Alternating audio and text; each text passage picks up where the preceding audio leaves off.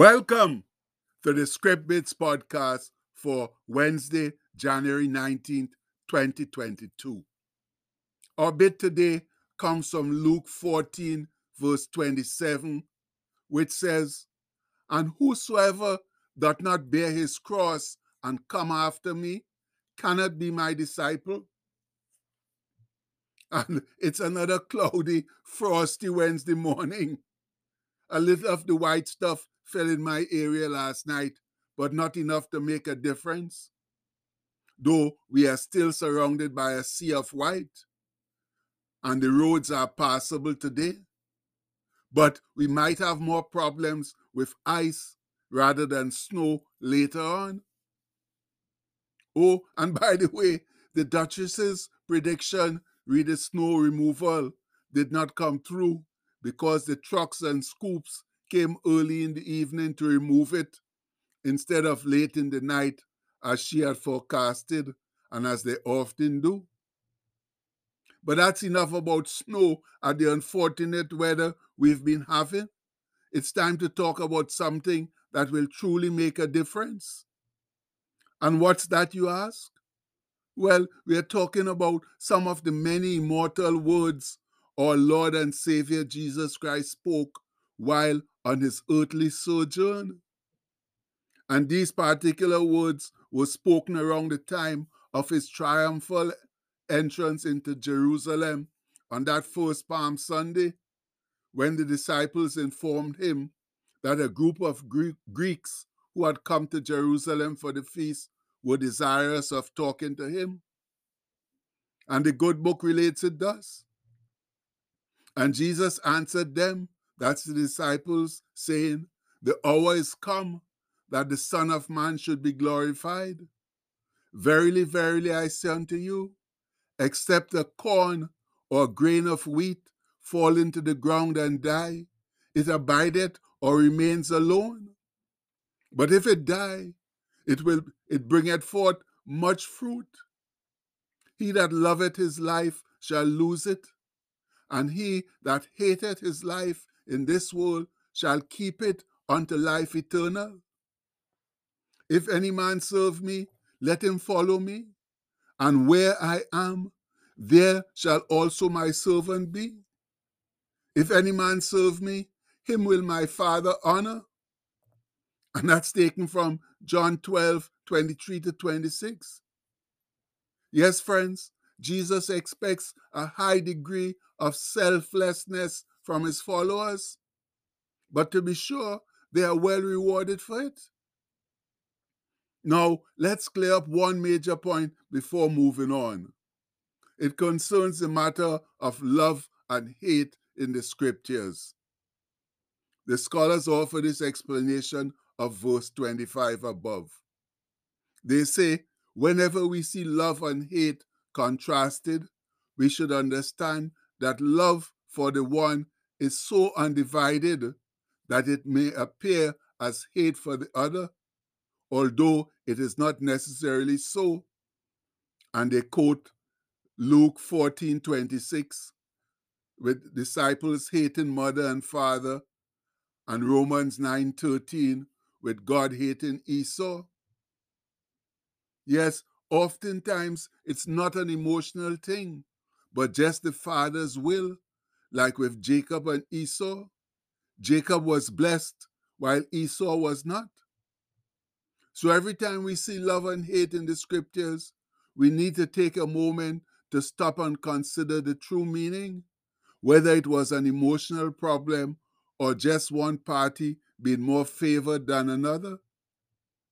And if we consider the verse referenced above in Luke, we can see exactly what they're talking about. There, Jesus counted the cost of following him to the multitude around him when he says, "If any man come to me and hate not his father and mother and wife and children and brethren," that's brothers and sisters, "yea, and his own life also, he cannot be my disciple. And whosoever doth not bear his cross and come after me cannot be my disciple." And that comes from Luke 14:26 to 27. Oh, my people, it is indeed a high price to pay to follow Jesus. But that's just how important it is to follow him.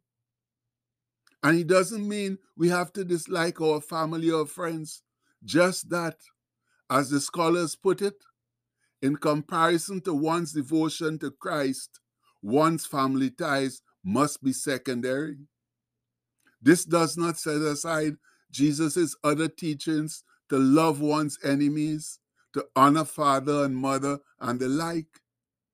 It does highlight that absolute loyalty to Christ is paramount, even though in many societies, including the one in which Jesus taught, as well as many today, following him involves precisely the either or that this verse sets up.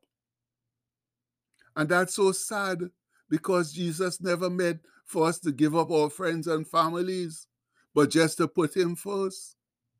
But in way too many cases, religiosity, unfortunately and wrongly, forces us to give up one or the other. And yes, you can't serve God and mammon or money, but that doesn't mean you can't have much money, because money is important in forwarding Christ's kingdom in this sinful world. So please, let's not allow religion to drive us to one camp or the other. For in Christ, remember, we are all one. There's no difference between the rich and the poor, the slave and the free, the Jew and the Gentile in Christ's eyes. It's only important that we live our lives sincerely trying to obey his will. So what's the long and short of the story, you ask? Well, I believe it's spelled out in two sets of scriptures. The first is Jesus' sincere admonishment to the disciples, where he says, "Abide in me and I in you.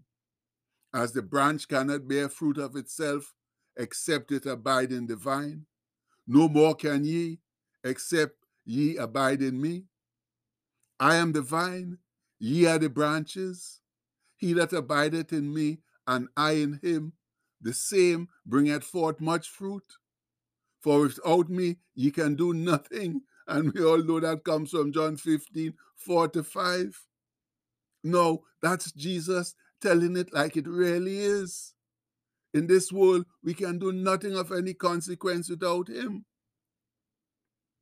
And the second set of scriptures that I believe explains our purposes on this earth is Jesus' response to the question posed by an uppity, self-righteous, hypocritical lawyer of the Jewish ruling class, when he asks, "Master, which is the great commandment in the law?"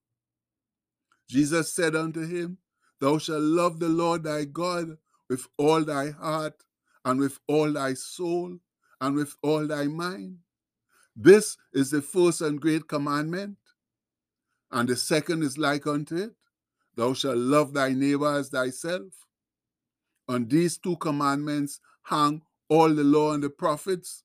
And that's taken from Matthew 22:36-40.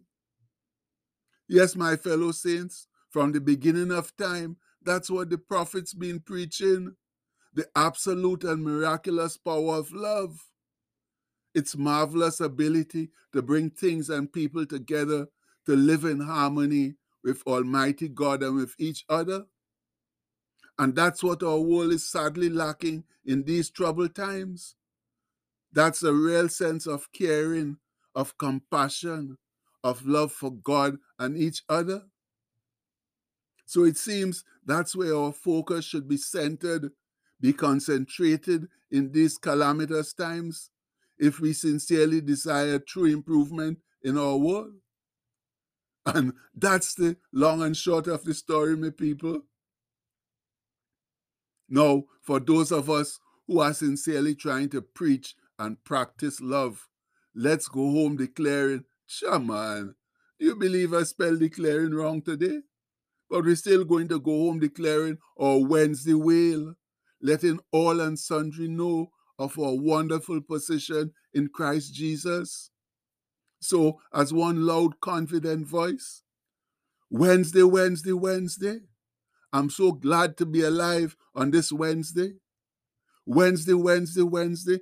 Thank God the breath of life is still flowing through me on this Wednesday. I'm halfway home.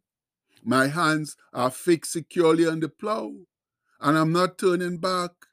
I'm not looking back at the past, not focusing on what has gone before, but my eyes are fixed straight ahead to a glorious future with Jesus.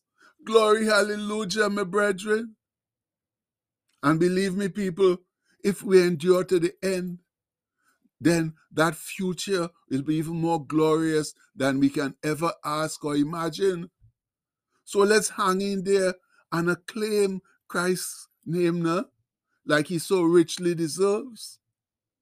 Much love. And the postscript for today says, to God the Father be the glory through Christ Jesus the Son. And that's exactly how it should be, friends. We give God the glory through believing and living for Christ. So as always, I'm asking us to go out there and live for Christ today. And we pray all of this in his mighty name. Amen. Please have a blessed day, my people. Much love.